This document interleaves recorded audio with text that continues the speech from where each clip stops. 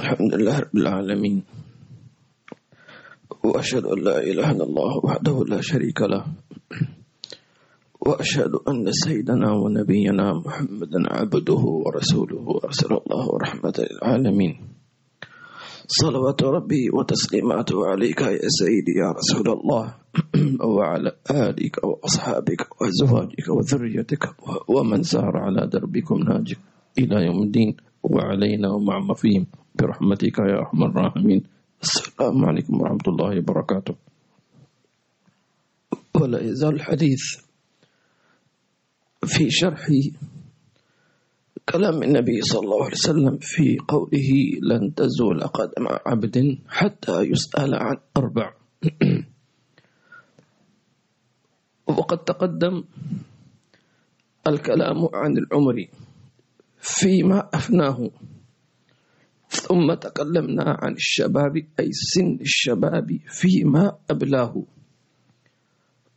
وقلنا أن العمر يسأل عنه مرتين: العمر بشكل عام من سن البلوغ إلى الوفاة، ثم سؤال خاص من سن البلوغ إلى آخر مرحلة الشباب، يعني من سن تقريبا 15 سنة إلى ما يقارب 33 35. هذا يسمى إيش؟ سن الشباب. فيسأل العبد يوم القيامة عن هذين الأمرين. أيضا أنه ما من أحد إلا وقد ضيع من عمره أو من شبابه. هذا يكاد لا يسلم إلا الأنبياء وكملوا الأولياء، وإلا فإن الكثير منا ضيع الكثير من عمره، وبالذات سن الشباب. سبحان الله، الله المستعان. ونسأل الله عز وجل أن يتجاوز عن تقصيرنا في أي لحظة من لحظات أعمالنا. الله. وذكرنا أيضا في الدرس الماضي في يعني المحافظة على الأوقات فيما مر من ضيع من عمره، وكذلك فيما ذهب من الأعمال الصالحات في الإكثار من ذكر الله تبارك وتعالى. طيب، نكمل في بقية هذا الكلام. متى يقال فلان ضيع عمره، أو كيف، أو ما نوعية ضياع العمر؟ هل هو بمعنى واحد أم له عدة أنواع؟ هي 3 أقسام. القسم الأول هو الذي يقال عنه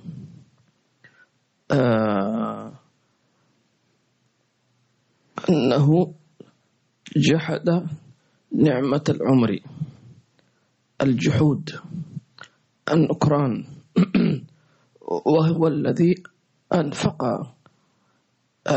الوقت سواء كان سنة أو شهر أو يوم أو ساعة في معصية الله.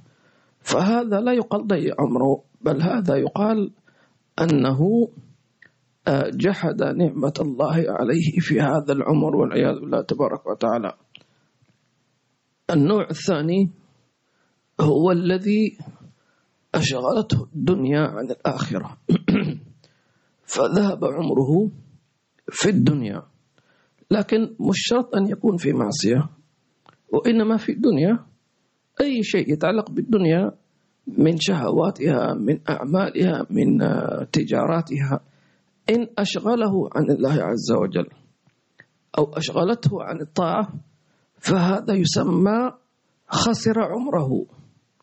قال سبحانه وتعالى: يا أيها الذين آمنوا لا تلهكم أموالكم ولا أولادكم عن ذكر الله ومن يفعل ذلك فأولئك هم الخاسرون. نعم. النوع الثالث هو الذي يطلق عليه ضيع عمره، وهو الذي يمر عليه وقت لم يزدد فيه علما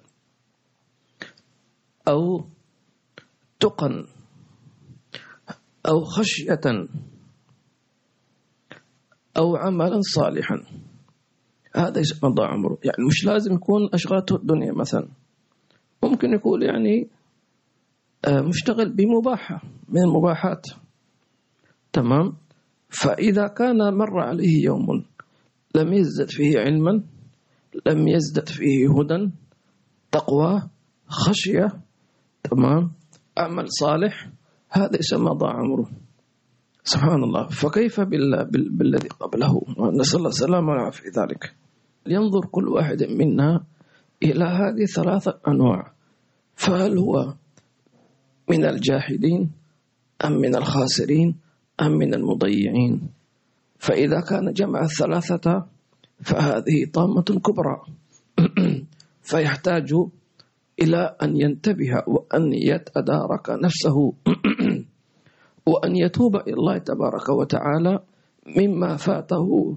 فإن الله عز وجل من رحمته أنه يقبل التوبة ويعوض العبد، يعوضه عما فاته إن صدق في الرجوع إلى الله تبارك وتعالى. طيب، ما هو السبب في أن الكثير من الناس يعني يضيعون أعمارهم؟ أو بمعنى آخر، كيف يمكن للإنسان أن لا يضيع ما تبقى من عمره؟ فيكون ذلك أولا بتنظيم الوقت. لا بد على العاقل أن يضع برنامجا ليومه وليلته، أو على الأقل لمعظم ساعات يومه وليلته. فتنظيم الوقت هذا إذا فعل الإنسان ظهرت عليه بركة الأوقات وبركة العمر. سبحان الله. نعم. السبب الثاني في ضياع الأوقات للناس، ومن خلال يكون العلاج أيضا، أنه القليل من الناس من يحاسب نفسه على أعماله، لا يحاسب نفسه في يعني أنه ضاع من عمري كذا وذهب من عمري كذا، لم تزدد علما هكذا، فيمضي هكذا، لأنه إن لم يحاسبها لم يكتشف أخطائها، لم يكتشف عيوبها. لذلك أوصى سيدنا عمر الخطاب كما مر علينا في درس رسالة المسترشدين أنه قال: حاسبوا أنفسكم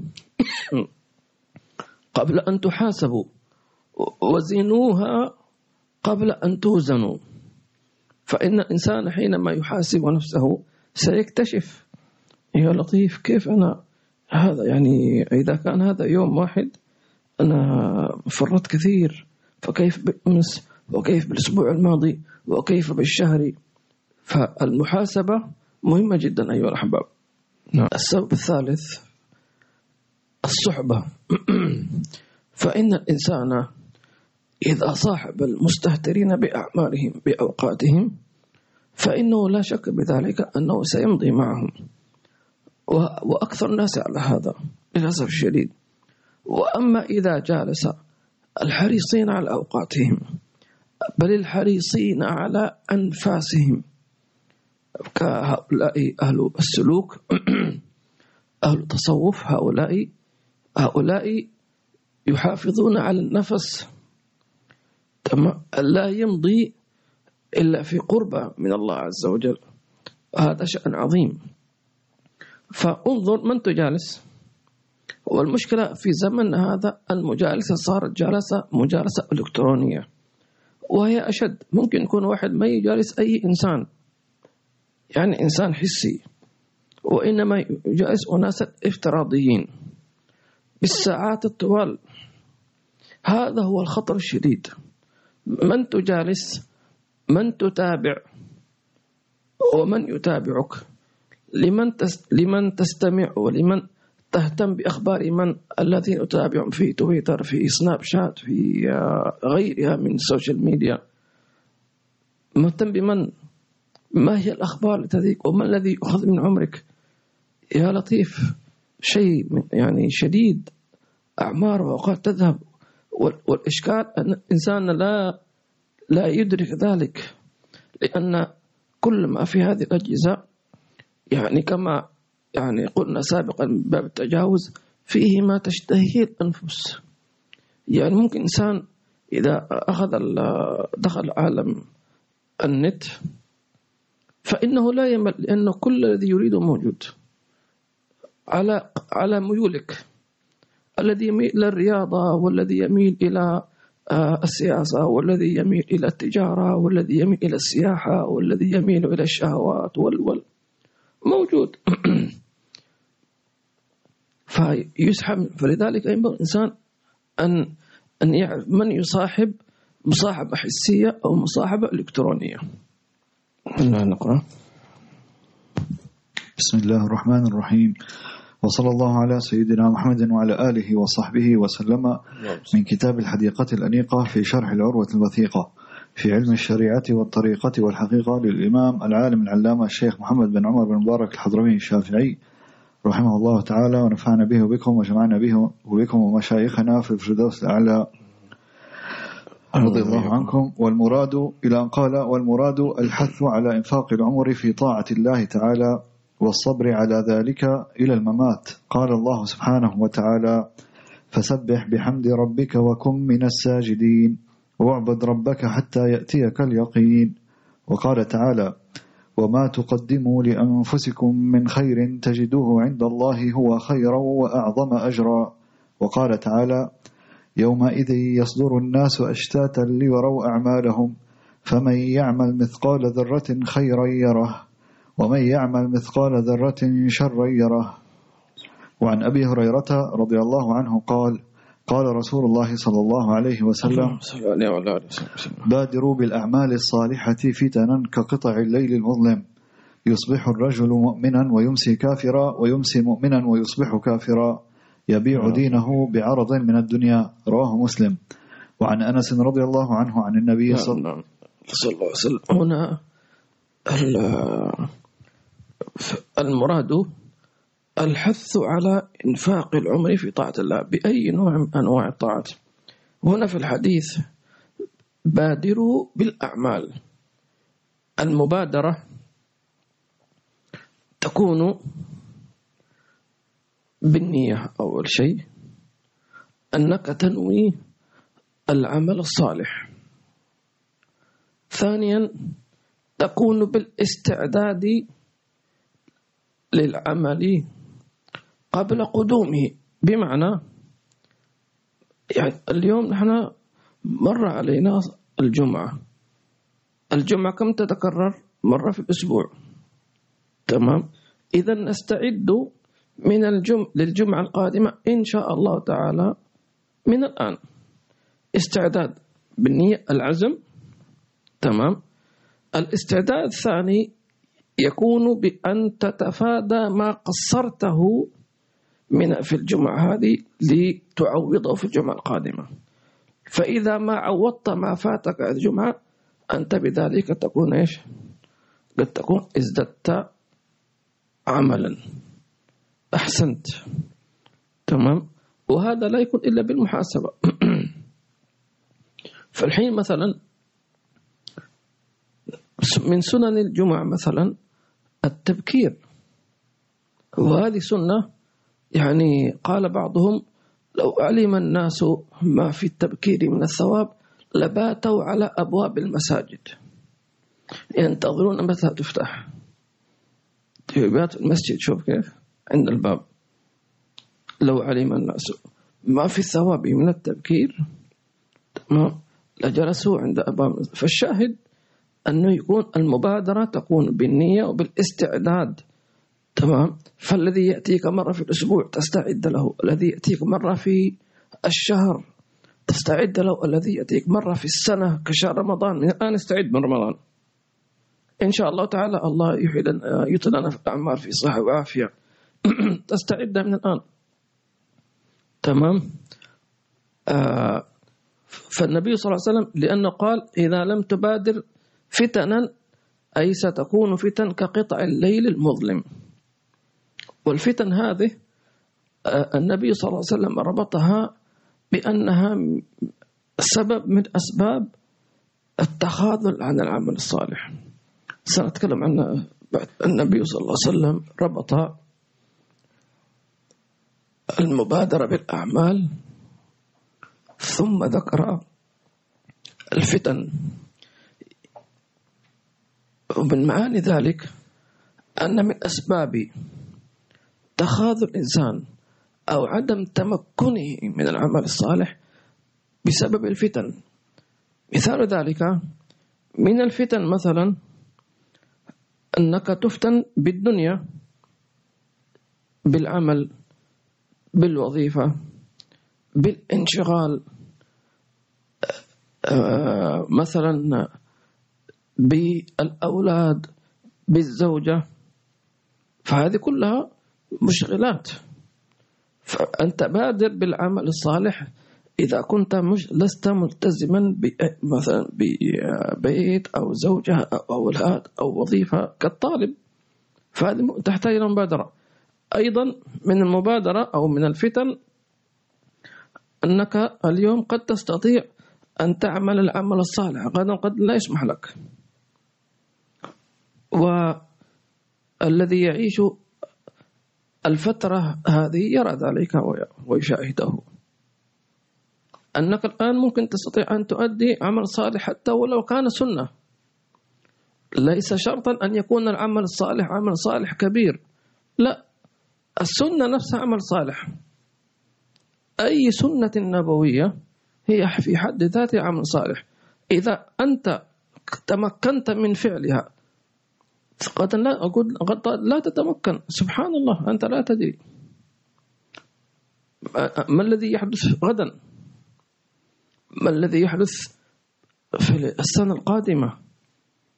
ستكون فتن ستمنعك من أن تقوم بهذه الأخلاق أو بهذه الآداب أو بهذه الأعمال بسبب أو بآخر، سبحان الله. أيضا من الفتن أيضا أنك تجد من مثلا يثبتك عن هذا العمل، أو يقول لك هذا العمل مثلا بدعة، أو أن هذا العمل كذا وكذا، فكنت أنت بالأمس متحمس وهكذا، ثم جاء شخص وسبب لك مشكلة وقلق وكذا، وبدأ يعني يناقشك ويوسوس لك حتى جعلك تترك هذا الأمر، والعياذ بالله تبارك وتعالى. إذن هذه فتن، فالنبي صلى الله عليه وسلم أمرنا أن نبادر بالأعمال قبل نزول الفتن والعياذ بالله عز وجل. أيضا من باب المبادرة المبادرة بمجالسة العلماء وبمجالس العلم، فإن العلماء ومجالس العلم ربما لا تدوم، فالعالم بشر مثلك، ربما يموت، ربما يسافر، ربما وربما. كذلك مجالس العلم، فإن مجالس العلم كذلك من أعظم ما يبادر به الإنسان، لأنها متعلقة، يعني العلم متعلق بالعلماء مش بالكتب، فمتى ما وجد العالم وجد العلم. لكن المشكلة إذا كنت في مكان لا علماء فيه تمام، أو لا يوجد عالم. كان السابقون إذا سمعوا بعالم سافروا إليه وشدوا الرحال إليه، وحتى تقربوا عن أوطانهم لطلب العلم. فمن كانت هجرته إلى الله ورسوله فهجرته إلى الله ورسوله، ومن كانت هجرته لدنيا يصيبها أو امرأة ينكحها فهجرته إلى ما هاجر إليه. فلذلك يغتنم. لذلك نسمع كثيرا من شيخنا الحبيب عمر نفعنا الله به يقول اغنموا الوقت. اسمعوها تجدون دائما يكرر الحبيب، اغنموا الوقت، اغنموا الزمان، اغنموا المكان، اغنموا المجالس. هذه كلمة خطيرة تهز القلوب هز، حينما يقول لك العارف بالله اغنم الوقت، الوقت الذي تهيأ لك أن تتلقى، الوقت الذي تهيأ لك أن مثلا تأتي إلى تعليم إلى هذا المستوى. بعدين الآن تجد في شيء من الصعوبة. وهكذا كذلك الحج، اغنم زمانك، الوقت الذي أنت فيه. وإلا سبحان الله الحين فعلا نقص شديد في المجالس، في الدروس، وربما ما كان واحد يتوقع هذا الشيء أو كان يستبعد، يقول يعني ممكن هذا بعد 50 سنة يعني. سبحان الله ما بين لحظة أخرى. فتحولنا إلى دروس أونلاين، الحمد لله أنه موجود أونلاين. لكن سبحان الله الواحد يغتنم العمر، لذلك أعظم مغانمة العمر هو في طلب العلم ومجالسة العلماء. وعن أنس رضي الله عنه عن النبي صلى الله عليه وسلم يرويه عن ربه عز وجل قال: إذا تقرب العبد إلي شبرا تقربت إليه ذراعا، وإذا تقرب إلي ذراعا تقربت إليه باعا، وإذا أتاني يمشي أتيته هرولة. رواه البخاري.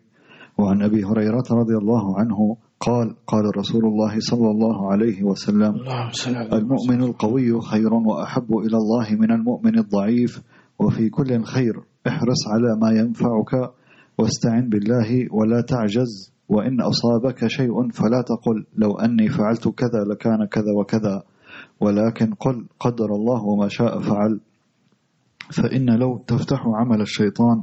رواه مسلم.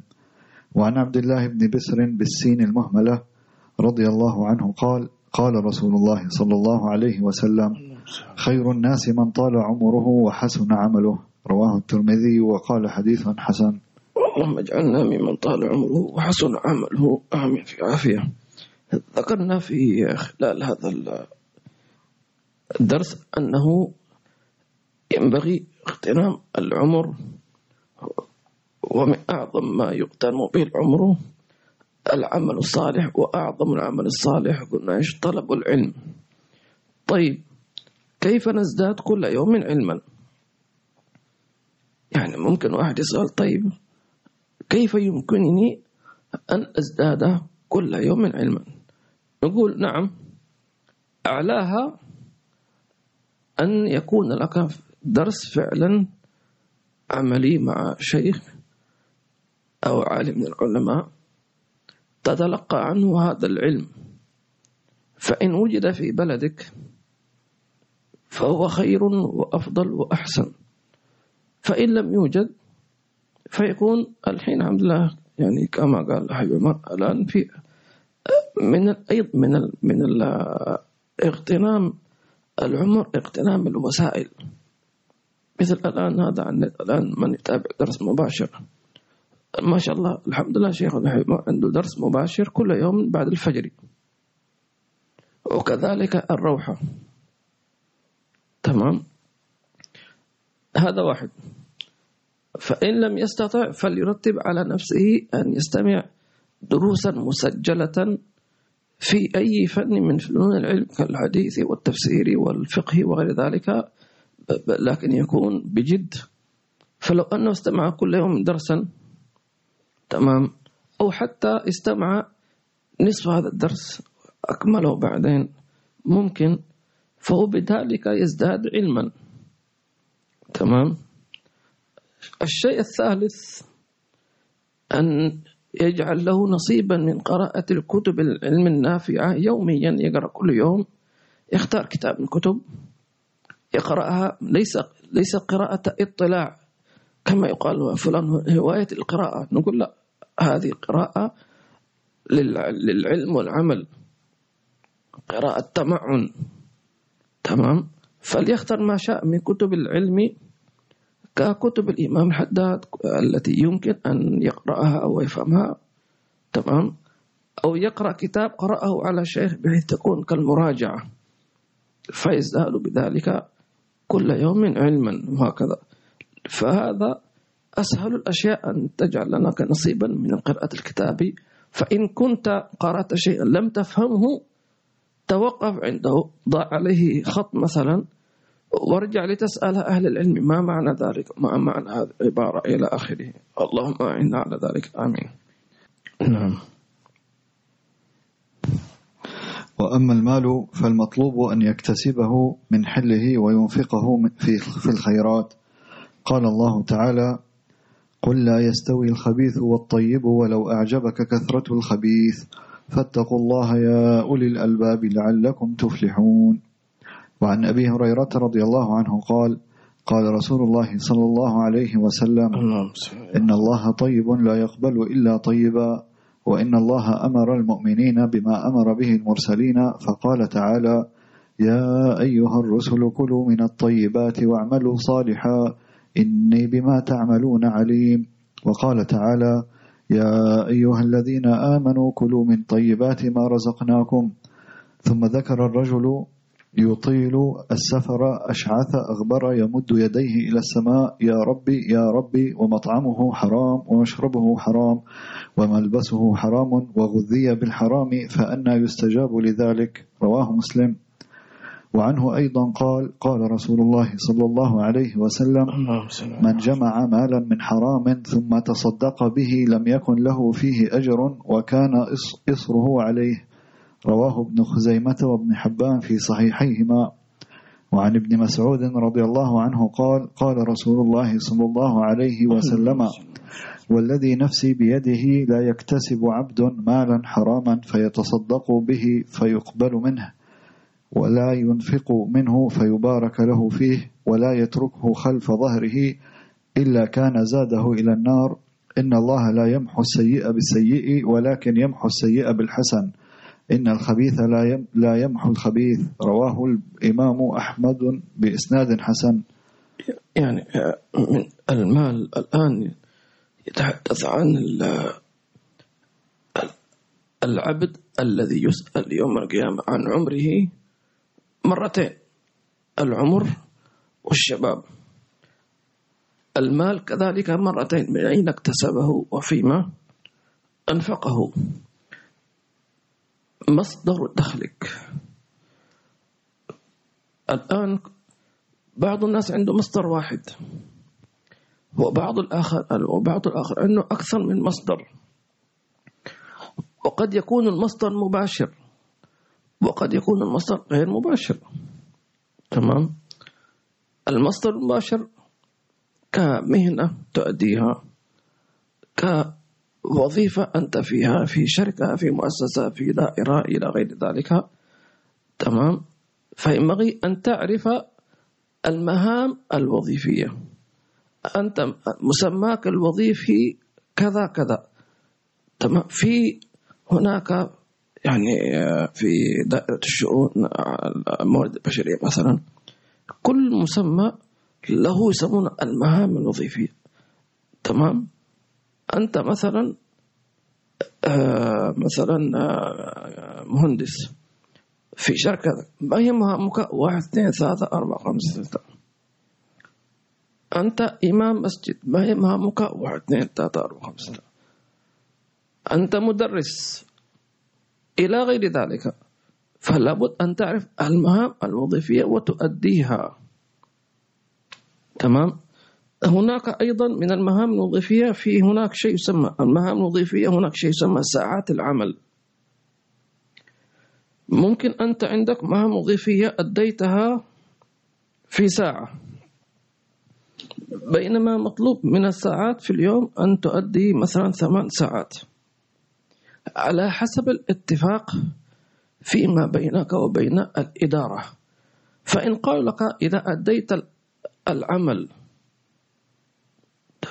في فترة وجيزة، إذا سمحوا لك ذلك فلا بأس، تكون أنت يعني برات ذمتك. وأما إذا كانوا لا يوافقون وأنت تعلم أنه لا يوافقون، تمام، فهذا يعتبر نوع من أنواع الخداع، لأن المهام الوظيفية شيء وساعات العمل شيء آخر. سبحان الله. طبعا الإدارة لها رأي في ذلك.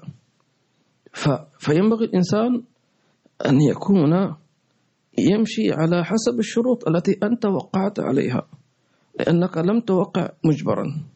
هذه وظيفة، أنت موافق على هذه الوظيفة، الراتب كذا، المهام، الساعات كذا، نعم خلاص. قال النبي صلى الله عليه وسلم: المسلمون على شروطهم. تمام، ما دام وافقت على الشرط فأنت ملزم به، ومن حق صاحب العمل أن يعاقبك أو أن يطالبك بحكم هذا العقد. لذلك ينبغي الإنسان أن يقرأ كل بند في بنود العقد، لأنك ستسأل عنه في الدنيا وفي الآخرة. والله أنا ما انتبهت أن لم أقرأ، هذه مشكلتك أنت. سوف تقول لي ما لم تقرأ، كيف توقع على شيء لا تقرأ؟ فسبحان، فلذلك نجد أن الكثير من الناس يعني يفرط في ذلك ويتهاون في ذلك، وربما لا يعلم أن هذا يعتبر مخالفة شرعية قبل أن تكون مخالفة إدارية أو قانونية، ويترتب عليها أثر في إيمان الإنسان في علاقته مع الله عز وجل. نسأل الله عز وجل أن يجعل لنا، أن يطهر أموالنا من الحرام، آمين. أيضا في ما يكلف الموظف مثلا بالعمل، مثلا موظف مكلف بمهام وظيفية في مسمى وظيفي، فينبغي أن يؤديها هو، لا أن يجعل غيره يؤديها نيابة عنه. تمام، ما يمثل يقول واحد أنت سوي لها كذا، تمام، ويعني اتفق معه وأنا مشغول. فإن كان بدون علم الإدارة أو لم يأذنوا فيعتبر هذا لا يجوز، لا يجوز. أيضا يعتبر ظلم بالنسبة للذي اشتغل، الذي أنت كلفته بأن يعمل مكانك. تمام، هل ستعطيه مكافأة مثلا؟ هذا شيء. هل العمل يرضى بذلك لو علم أنك لست أنت الذي أديت العمل وإنما غيرك؟ حتى ولو كانت زوجة، ممكن واحد يقول لزوجته كذا كذا افتح النت وسوي العمل هكذا أونلاين إلى آخره، وعادي ما حد ولا مش شاف ولا مدري مثل ما يقال. هو أين الله عز وجل؟ الله، لا إله إلا الله. فيحصل الكثير من المتجاوزات. مثلا أعطيك مثال، نحن مثلا في مجال عملنا في مثلا كإمامة مسجد، مثلا إمام يريد أن يذهب إلى السوق مثلا، فيتفق مثلا مع واحد من الجيران صوته طيب زين وتلاوة طيبة، يقول أنت صلي بدل عني صلاة المغرب بدون علم الإدارة. تمام، يقول عادي المسجد موجود، أنا ما تركت المسجد فاضي. تمام، اتفقت مع واحد قال خلاص سألتزم وأنا سأصلي وأنا تمام. صحيح من حيث الصلاة أقيمت، لكن أنت تصلي كموظف، مش أنت تصلي لله عز وجل. صح لله هذا شيء آخر، لكن أنت تأخذ أنت تأخذ راتب، أنت مطالب أن تكون بمهمة مش غيرك. تمام، لأنه فعلا مثلا نحن شفنا بعض الأئمة أناب غيره أن يصلي بدل عنه، فإذا بهذا النائب صلاته باطلة. من يتحملها؟ الذي خلاه يصلي. يلا خذ، خسرت الدنيا وخسرت الآخرة. ستسأل إداريا وستسأل يوم القيامة أن صلاة هذا باطل، أنت الذي خليته يصلي. ولذلك هناك في لجنة، هل هذا يصلح أن يكون؟ مش أي واحد صوته حلو هكذا، واضح؟ يعني هي مسألة. فلذلك فإذا أنبت غيرك، هل قانون العمل يسمح؟ إذا يسمح ما هي مسألة أخرى. إذا لا يسمح ولو كان لا يؤثر في العمل في حسب ظنك، هذا يعتبر أيضا من باب الغش، ولو يعلم الله عز وجل. الله يعافينا وإياكم ذلك.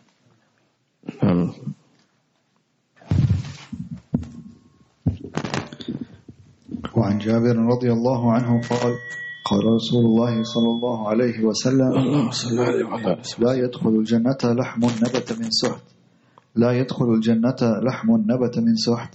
رواه ابن حبان في صحيحه. وعن عبد الله بن عمر رضي الله عنهما قال: من اشترى ثوبا ب10 دراهم وفيه درهم من حرام لم يقبل الله له صلاة ما دام عليه. ثم أدخل إصبعيه في أذنيه وقال صمتا إن لم أكن سمعت النبي صلى الله عليه وسلم يقوله. رواه الإمام أحمد. وعن علي رضي الله عنه قال: من جعل الحلال قوته أجيبت دعوته، وكملت مروءته، وحسنت سريرته، وعلت كلمته، وحصلت أمنيته، وطابت منيته وطابت منيته، وطهرت ذريته، وتنورت نطفته، ورقت دمعته، وظهرت حكمته، وقل غضبه، ورق قلبه، وخف ذنبه، ورد درهم حرام أفضل عند الله من 4,000 حجة مقبولة. وقال الإمام الغزالي رحمه الله تعالى: اعلم أن أطيب المطعم له خاصية عظيمة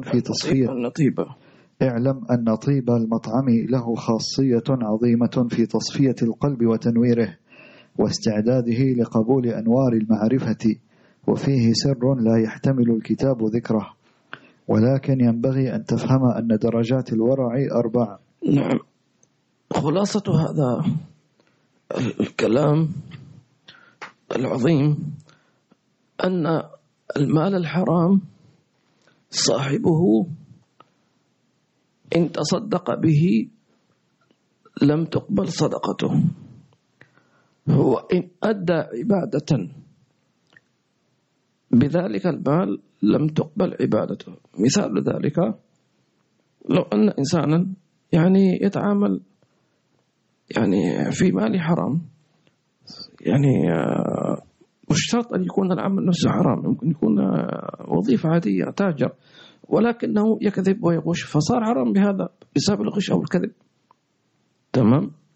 فإن تصدق بهذا المال الحرام لم تقبل صدقه، لأن الله طيب لا يقبل ليش إلا طيبا.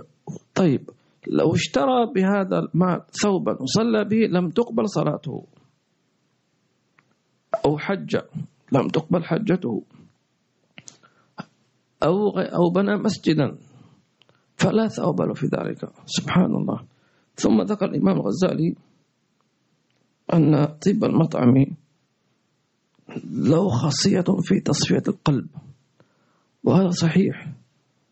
لذلك لا نستغرب لماذا كان السابقون أكثر خشوعا، أكثر دمعة، أرق أفئدة. تمام. بينما نحن قلوبنا متحجرة. أسباب كثيرة طبعا، أهمها الأسباب المعاصي لا شك في ذلك. الشيء الثاني الشبهات.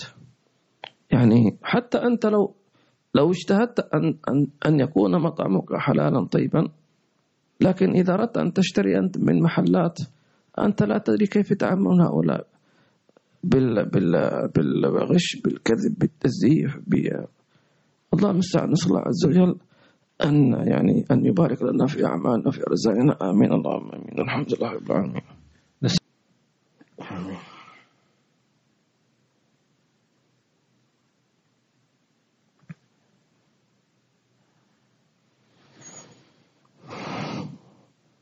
حياكم الله أخو محمد. وعليكم السلام ورحمة الله وبركاته. عبد الرحمن الكاف، الله يبارك فيك.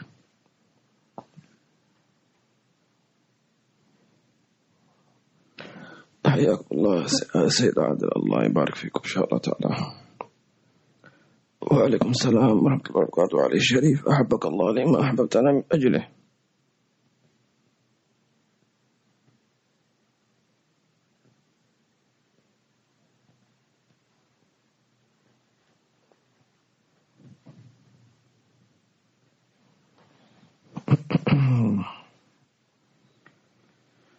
آمين. رزقنا الله وإياكم جميع الحاضرين الحلال الصرف الطيب الواسع المبارك. آمين.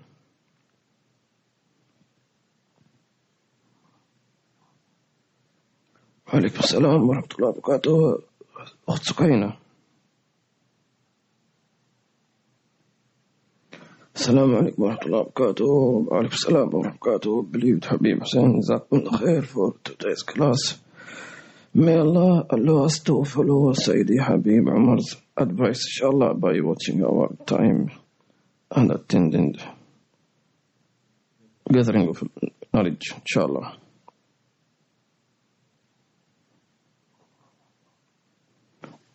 How we do it? كيف purify كيف نطهر أنفسنا من طعام الحرام الذي قد أكلنا. قد أكلنا هذا الطعام بالاستغفار لا يكون مرة ثانية. By repenting and turning to Allah, not to eat from that food again.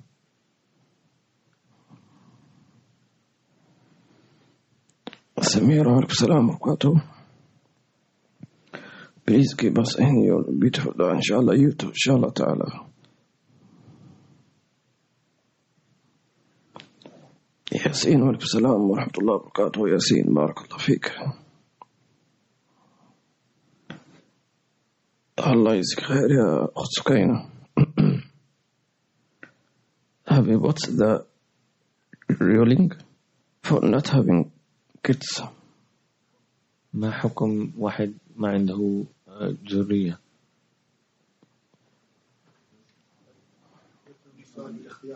ما اسمع. نعم.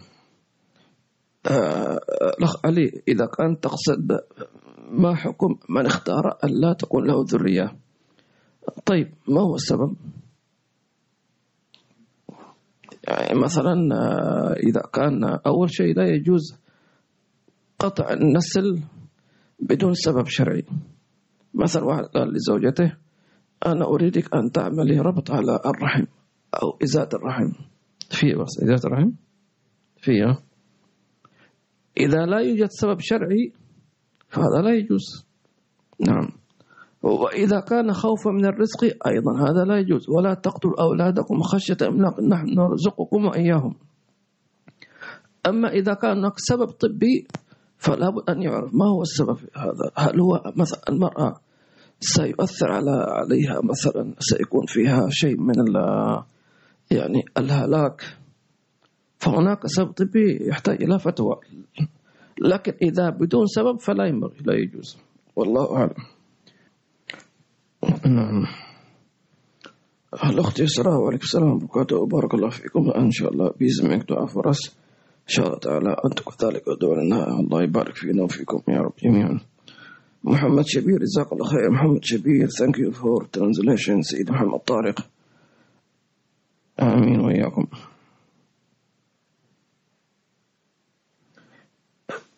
أخ ياسين يقول عندما تشتري شيئا بفلوسك وأنت لا تدري الشبهات في الشيء المشترى لا يكون حلالا؟ الحلال الشبهة أولا ليست حرام. الشبهة هي مرحلة ما بين الحلال والحرام، تمام؟ فمن اشترى شيئا وهو لا يدري أنه شبهة أصلا كما ذكرنا لا يعتبر ذلك حراما. الشيء الثاني، هل إذا اشترى هذا الشيء ولا يدري هل كان تقصيرا منه، تمام، في السؤال، في الاستفسار، في مثلا في التأكد.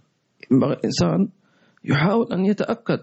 مثلا اشترى، دخل إلى مطعم من المطاعم، هذا المطعم لا يبدو عليه أنه مطعم تابع لمسلم أو كذا، فهنا من باب أولى أنه يسأل، لأن الغالب عليه أن صاحبه لا يبالي أن كان يكون مذبوحا أو غير مذبوح، تمام. لكن لو اشترى أصلا من مطعم مسلم فالغالب عليه أن هذا المسلم يراعي، يفترض يعني يراعي أن يكون هذا اللحم أو الدجاج مذبوحا ذبح شرعي مثلا، فاعتمد على ذلك. نقول إن شاء الله هذا لا يعد مقصرا، لكن في الأول يعد مقصرا، تمام.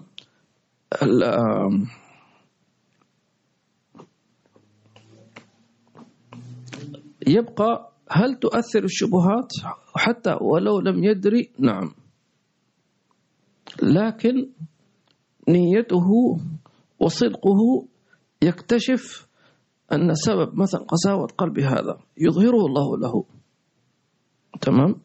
سبحان الله، الإنسان ما دام صادق في النية مع الله عز وجل، حتى وكما ذكر الأخ أنه لا يدري سيظهره الله له. حتى هذا حدث للنبي صلى الله عليه وسلم نفسه صلى الله عليه وسلم، حينما يعني المرأة اليهودية عاملت له، ذبحت له شاة، والنبي صلى الله عليه وسلم لا يرد حتى لو كان يهودية، وأراد أن يأكل فأرسل الله عز وجل ليس إنها جبن، فقال إنها مسمومة. تمام. وفي أن هي تكلمت إني مسمومة يا رسول الله. تمام. طبعا هذه تعتبر معجزة نبوية، لكن الشاهد أن النبي صلى الله عليه وسلم على علو مقامه من حيث الظاهر أهم أن يأكل منها صلى الله عليه وسلم، ولكن جاء التنبيه من الله. فنحن لسنا من أرباب أن ننزل إلينا وحي أو تكلمنا أشياء أو شيء، ولكن الله عز وجل يظهر لك مثلا ضيق نفس، أنا مش مرتاح من هذا المطعم مثلا، أو يظهر لك في المنام أن هذا الشخص الذي أكلت عنده مثلا أسود الوجه أو كذا، أو مثلا رأيت نفسك تأكل عند فلان في بيته تأكل خنزير مثلا، فمعنى أن هذا ما الحرام. سبحان الله. الحاصل ومن يتق الله يجعل له مخرجا، لا بد أن الله يخرجك إن شاء الله تعالى.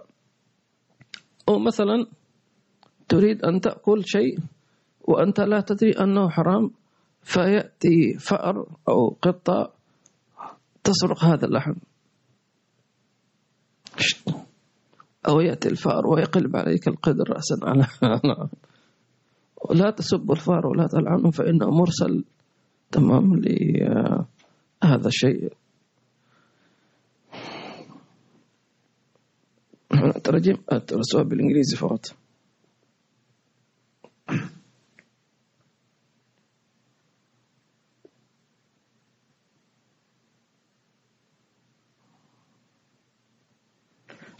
آمين. الله يجزيك خير يا من سمى نسأل العلم نور، جزاكم خير على الدعوات. آمين اللهم آمين.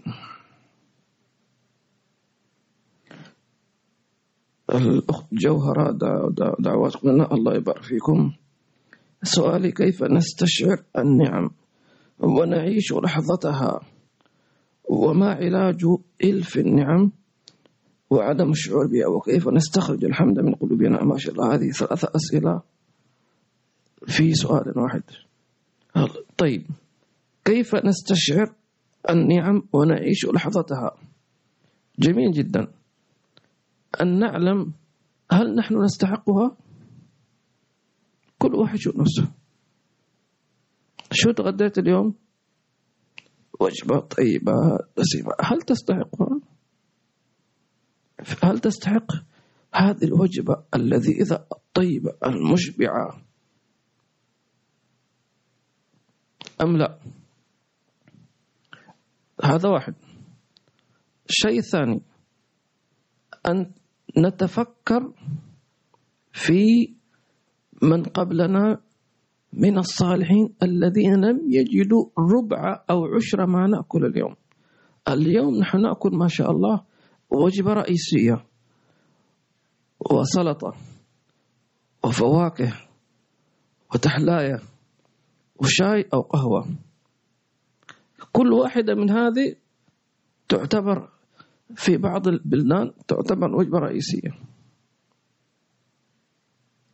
سبحان الله، وجبة رئيسية. ولكن نحن لا نعلم سبحان الله، لأنه لا يجد شيئا. يعني بعضهم كان الصحابة رضي الله عنهم يكتفي بأن يلعق نواة التمر ما تبقى منها من حلاوة من سكريات يتغذى بها وتكفيه. سبحان الله، في بركة. حتى أنه أيام الدجال سيدنا عيسى بن مريم هكذا. فمنهم من يكتفي بتمرة، ومنهم من يكتفي بنصف تمرة، ومنهم من يكتفي بذكر الله عز وجل، تمام، إلى أن يفرد الله عنهم سبحانه وتعالى. فلذلك الإنسان يستشعر كما ذكرت الأخت، نستشعر النعم، هل نحن نستحقها أو لا نستحقها؟ فهنا نستشعر قيمة النعمة، ومن أنت حتى تأكل هذه الوجبة العظيمة. وأذكر موقف مع أحد الصحابة، نفس سؤالك هذا عاش هذا الصحابي اسمه أبو خيثم أو أبا خيثمة، وهذا كان في غزوة تبوك، تمام. طبعا تبوك هي مدينة الآن في الدولة السعودية على حدود الأردن، تمام. والصحابي كان هذا في المدينة، شوف المسافة من المدينة إلى الأردن مثلا، مسافة طويلة جدا. طبعا ما في كان وسائل إلا أما تمشي على رجلك أو على فرس أو خيل. طيب، فالنبي صلى الله عليه وسلم خرج، وكان ذلك الوقت وقت قحط، يعني في جدب، السماء أمسكت المطر، فكان في قحط وفي جوع. ومع ذلك شوف الاختبار الشديد، جوع وقحط وما في مطر وجهاد في سبيل الله، وفين؟ في على حدود الأردن، يعني مسألة صعبة. فالنبي خرج صلى الله عليه وسلم، حتى النبي صلى الله عليه وسلم قال للصحابة: إنكم ستمرون بديار قوم ثمود أظن، فقال: لا تشربوا من مائها لأنها منطقة ملعونة، تمام، ولا تطبخوا منها. ممكن أحد يقول: طب أنا مش هشرب، ولكن سأطبخ مرقا منها أو سأطبخ طعامي منها، لأن سبحانه الطعام يطبخ بالماء. لا تشربوا من مائها، وإذا مرضتم فغطوا وجوهكم. فتصور أنت جائع وظمآن وكذا، وتشوف الماء يمشي أمامك ما تشرب. اختبار، ولكنهم نجحوا. أبا خيثمة لم يذهب مع النبي صلى الله عليه وسلم، سبحان الله، أراد الله حكم. وكان هذا أبا خيثمة يعني عنده مال، يعني ما يعني في الظاهر ليس له عذر، عنده فلوس ما شاء الله، وعنده مزرعة في المدينة فيها نخيل وفيها مياه تجري، وعنده زوجتان، يعني معدد ما شاء الله، زوجتان حسناوتان. فتخلف عن المعركة، ثم دخل بستانه فوجد زوجتيه يعني تستقبلانه أحسن استقبال، وأعد له الطعام، والأخرى كانت تبرد له الماء. ثم أخذ مجلسه يعني الطيب في مزرعته أمام الماء، الزوجتين هذه تقدم له الطعام والماء. فحينما أراد أن يأكل تذكر النبي صلى الله عليه وسلم وقال: لقد نافقت رسول الله في موقفه، في جوعه، في ظمأه، وأنا في مزرعتي معي الزوجتين والطعام اللذيذ والماء البارد. لا والله لن أذوق ولن أشرب حتى ألحق برسول الله صلى الله عليه وسلم. طيب، كل لقمة اشرب شربه وامشي. لا والله ما، لا لقمة ولا شرب رسول الله في مقامه وأنا هنا. لا، أعدي فرسي، ولبس خوذته ومشى، فوصل إلى معسكر المسلمين، طبعا في الليل، وكان لا ما حد يشوف الثاني، يعني ظلام. فسمع الصحابة صوت يعني حركة، فسلوا سيوفهم، وأنه أحد الكفار يريد أن يقتل النبي صلى الله عليه وسلم. فالنبي قال: كن أبا خيثمة. وكان أبا خيثمة، فقال: يا رسول الله لقد نافقت، ولكن أدركت، الحمد لله أنني أدركتكم. فقال: الحمد لله الذي أنقذك، أو كما قال صلى الله عليه وسلم: أنت في اللحظة الأخيرة انتصرت على نفسك. يعني لو أنه أكل لقمة صار منافقين خلاص. من هو المنافق؟ هو الذي يقدم شهواته على مرضاة الله، وهذا خلاص. فالشاهد إيش كنا نقول؟ نعم، فإذا أردت أن تعرف قيمة النعمة فتذكري رسول الله صلى الله عليه وسلم، وتذكري حينما قدم اللحم إلى النبي صلى الله عليه وسلم فأخذ قطعة وقال أرسله إلى فاطمة فإنها لم تذق لقمة، مش لحمة، لقمة، لا لحم ولا تمر ولا غيره منذ 3 أيام. وأظن أن المفروض إنسان حينما يسمع هذا بضعة النبي صلى الله عليه وسلم الطاهرة تبيت 3 أيام لم تأكل شيئا، والنبي صلى الله عليه وسلم آثرها على نفسه، ابعثوا هذا اللحم لفاطمة فإنها لم تذق منذ 3 أيام. الله يعفو عنا يسامحنا إن شاء الله. وما علاج إلف النعم وعدم الشعور بها؟ علاجها ألا نألف، نسوي برنامج للوجبات. الحمد لله إذا الواحد الله أعطاه رزق وخير يستطيع أن يأكل كل يوم لحم مثلا، ما شاء الله ما في مشكلة. نضع برنامج في الأسبوع، نضع مثلا يومين لحم، يومين دجاج، يوم سمك، يوم يعني ما في لحوم. نعود أبنائنا. كان عندنا في حضرموت، تعرفون اللخط ماذا؟ تمام، تعتبر أكلة شعبية جدا. وكنا نحن صغار جزا الله خير الوالدين علمونا لذلك، كان الحمد لله يستطيع كل يوم يطعمون لحما وهكذا. الحمد لله أكيد لا أي أبو وأم ما لن يبخلوا على أطفالهم بالذات. فكنا نحن متحمسين نرجع من المدرسة وجيعان وهكذا، فنفاجأ بمثلا بإيش؟ بهذه الوجبة الشعبية في تريم. طبعا أنا ما أعيش في تريم أو في حضرموت أو في سيئون، أنا أعيش في الخليج مثلا. فإيش كان يقول هذا أكل السلف مش أكل الفقراء. أعجبني هذا التعبير. ما نقول ترى في فقراء مساكين ما يأكلوا، يعني هذا أكل السلف، هذا مش أكل واحد فقير مسكين. كان تعرف سلافك من أسلافك؟ محمد النبي صلى الله عليه وسلم كان يأكل أقل من هذا. جدك الإمام عبد الرحمن السقاف كان يأكل أقل من هذا. هذا أكل فخر وجود أبوك، هذا فقر أكل إمام الحداد. شو أنت من أنت؟ فكان هذا كلمة تؤثر فينا. وهذا ممكن أنتم تقولون لأبنائكم هذا أكل النبي محمد صلى الله عليه وسلم. إذا مثلا قلت غدا سنأكل مثلا تمرا مثلا، أو مثلا يعني شيء من أكلات النبوية صلى الله عليه وسلم، فإذا وجدنا أبناء نشمئز، كيف تشمئز؟ كان النبي يأكل هذا. أنت تحبين ولا ما تحبين؟ ولا تحب البرجر؟ هذا برجر تبع من هذا البرجر هذا؟ هذا أكل النبي صلى الله عليه وسلم. تمام. أيضا هذا برضه الشيء بشيء يذكر،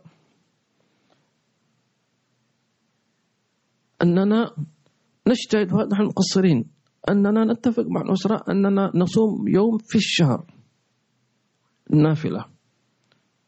جميل، بالعكس شعور جميل.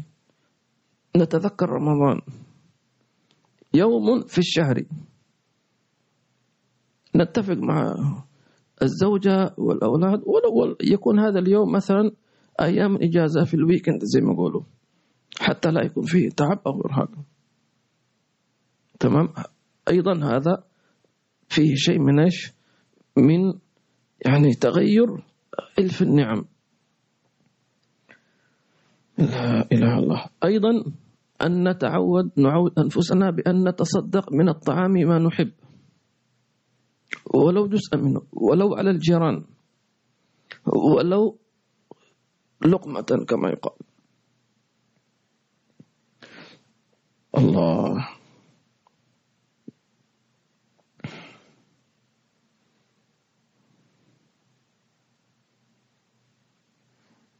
يعني كان الحبيب عمر نفعنا في أحد السنوات في زيارة النبي الخاصة، كان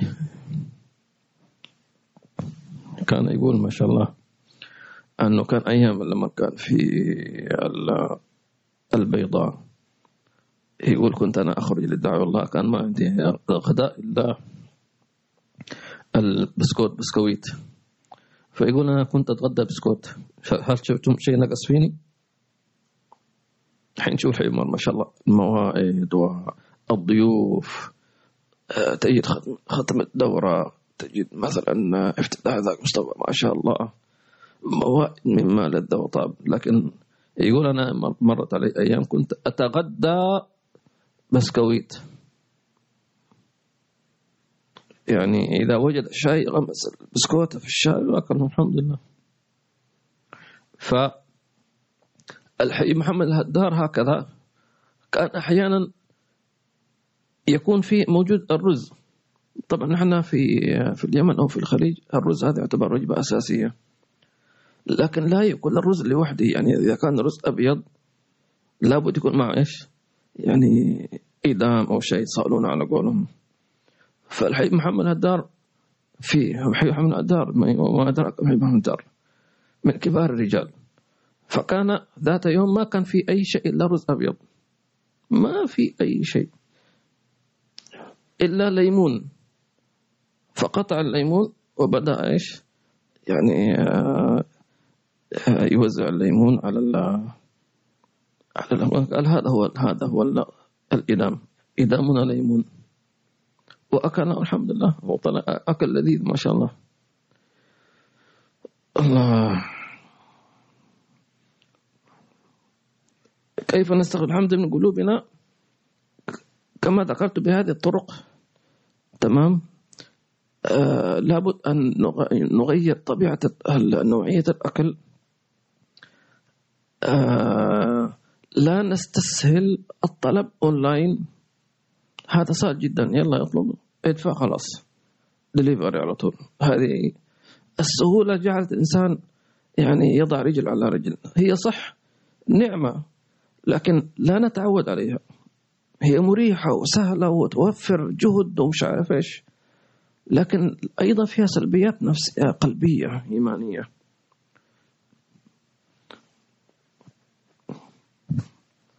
أيضا قراءة أحوال السلف، كيف كانوا، كيف جاعوا، وهل نقص خشوعهم أو عباداتهم؟ ما نقص شيء، وما كان الجوع بالنسبة لهم عائقا. أنا ما أقدر أصلي في المسجد لأن جيعان. اليوم كثير من الطلبة يقول إذا ما في غدا يقول أنا ما أروح المدرسة بكرة، أنتم ما عشيتوني كذا كذا. سبحان الله، الله يعين على هذا الجيل. الله الله الله. وذكرت لكم أيضا أن جدي رحمه الله تعالى، جدي للوالد اسمه الحبيب طه، معروف يعني، وهذا كان ثريا يوما من الأيام سبحان الله. فكان ذات يوم كنت أنا عنده فيقول لي يا ابني، فقلت لبيك حبيب. قال هل تعلم أحد أن ربط الحجر على بطنه من الجوع؟ قلت نعم، النبي صلى الله عليه وسلم. فقال هل هناك غيره؟ قلت حسب علمي الله أعلم. فقال هذا جدك، هذا أمامك، أن جدك هذا ربط الحجر على بطني.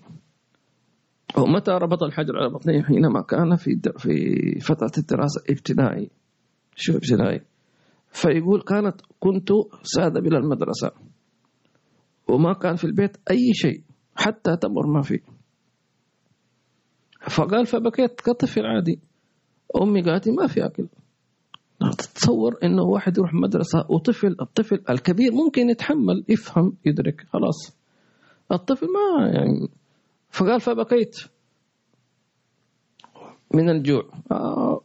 فقالت لي أمي عندنا بالحضرمية يا وين عليك، يعني بالشام يا عيب الشوم عليك، يعني يا حيف، يا عيب عليك، تصيح من الكل. جدك النبي صلى الله عليه وسلم ربط الحجر على بطنه، ربط الحجر، قال ربط الحجر على بطنه وهو صغير. ربط الحجر على بطنه وراح المدرسة. يعني لما كان يقول هذا كلام، يعني لو لم يقل هو لي ما أصدق. يعني ما أصدق إنه في طفل ممكن إنه يقول كل واحد منا يختبئ أطفاله يربط الحجر بطنه، يقول إيش وش هروح المدرسة خلاص هذه الكتب يلا ارميها. الله المستعان. طيب هذا سؤال من علي الشريف. For example, we have kids but we don't want more because it might be إيش interfere نعم with our plans like studies or worrying for the kids future knowledge current situation with kids. تقريبا فهمت، لكن يفسر السبب لأن لا يكون له ذرية بسبب أن لا يشغلهم عن الدراسة، وأيضا بسبب الهم عن المستقبل. إيش؟ أن لا يشغلهم عن الدراسة، يشغل الوالدين عن الدراسة، وأيضا عندهم هم للمستقبل بسبب كثرة الفتن، مثل ما يعلم الأطفال في المدارس من هذا. أول شيء بالنسبة إذا أول شيء هو يكون عنده أطفال. تفضل. نعم. إنه يوصل. نعم.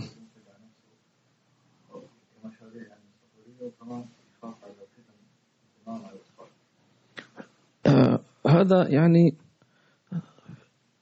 لا يعتبر عذر، يعني مقبول نوعا ما، ولكن وإن كان يعني بالنسبة للفتن صحيح كلامك، ولكن بالعكس نجد النبي صلى الله عليه وسلم كان يعني يحض على التكاثر، وما ذكر في زمن دون زمن، صح ولا صلى الله عليه وسلم. وبعدين بالنسبة إذا كانوا حيشغلوك هذا غير مقبول، بالعكس أنت ممكن أنك تستثمرهم في مشروعك هذا، فيكون هؤلاء من العلماء إن شاء الله تعالى، لأنك حينما تربيهم فإنك بذلك تأخذ ثواب كبير عند الله سبحانه وتعالى. نعم إذا أردت أن تنظم النسل أجازوا بعض العلماء، يعني مثلا يقول كل 5 سنوات مثلا أتي بطفل، ممكن كما أجازوا بعض العلماء، لكن أنك تمنع البت بدون يعني كما ذكرنا عذر شرعي، أو يقول إيش. نعم. طيب ما قصد الإمام الغزالي إنها تعدل 4000 حجة مقبولة؟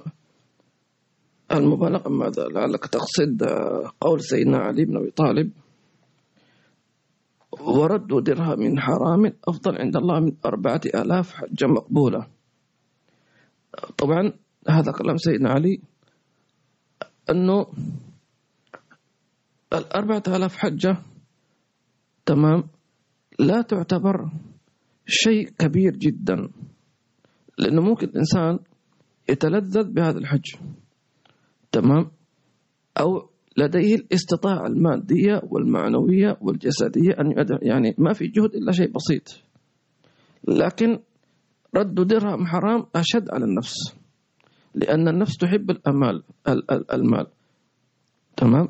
فلذلك قالوا أن من أفضل الطاعات ترك الحرام، لأنك حينما تترك الحرام أنت بذلك انتصرت على نفسك وعلى شهواتها وعلى الشيطان وعلى الهوى، أمامك كثير من الأعداء انتصرت عليهم. أما الطاعة فتأخذ الحسنة بعشر حسنات تمام. هذا والله أعلم.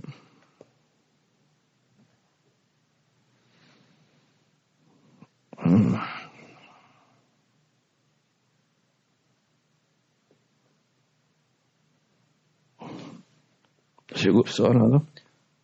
حبيب هو يقول هم لا يريد بسبب الخوف من مستقبل دينهم، بسبب ما يواجههم الفتن الأولاد في مدارس، بسبب هذا الخوف. نعم في بعضهم نعم لكن في أن الخوف من الفتن هذا شيء طيب، لكن الإنسان يحاول أنه إذا رزق الله بذرية صالحة أن يجتهد في تربيتهم. إن استطاع أن يهاجر من بلد الفتنة إلى بلد هذا شيء طيب.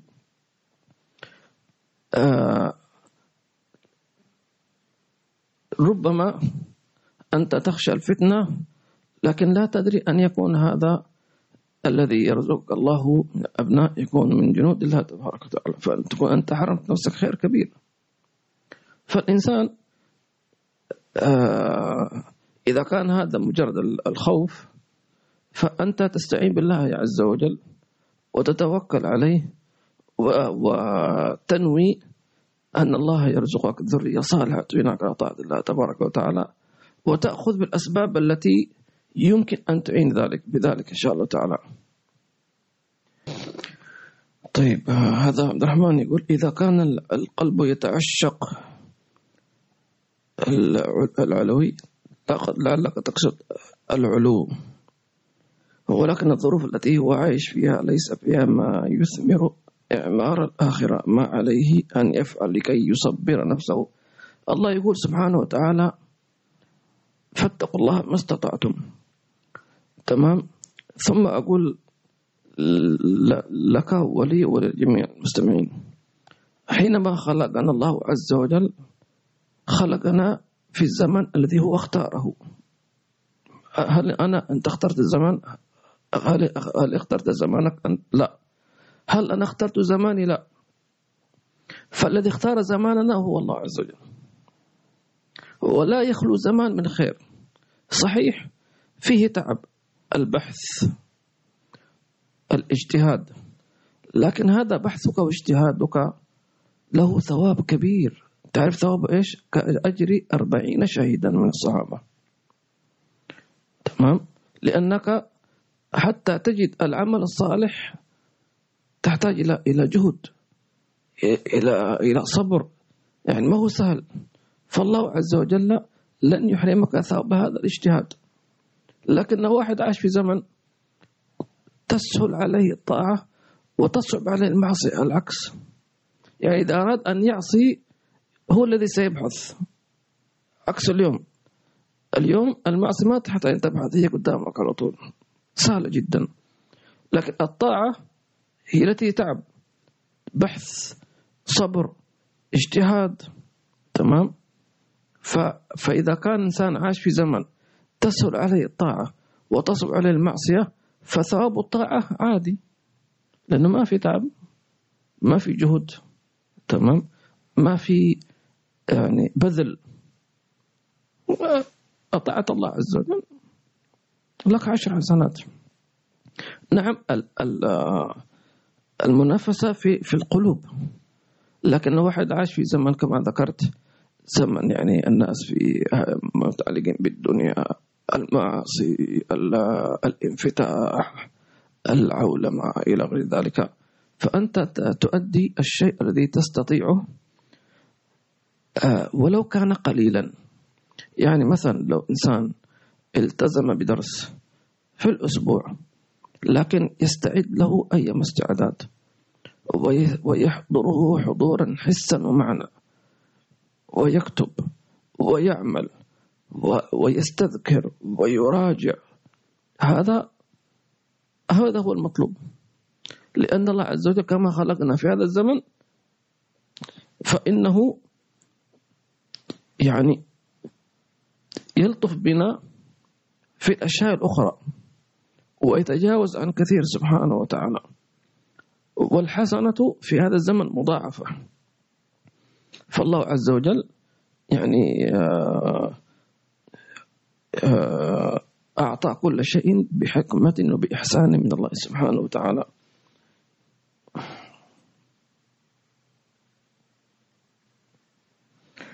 حياكم الله. نسأل الله عز وجل أن يوفقنا وإياكم مما يحب ويرضاه. ربنا ظلمنا أنفسنا ظلما كثيرا ولم تغفر لنا وترحمنا لنكون خاسرين. اللهم أعنا ذكرك وشكر أسماءك. اللهم يا من وفق الخير وخانم عليه وفقنا خير وعنا عليه بسلاسل. فاتوا إلى حضرة النبي.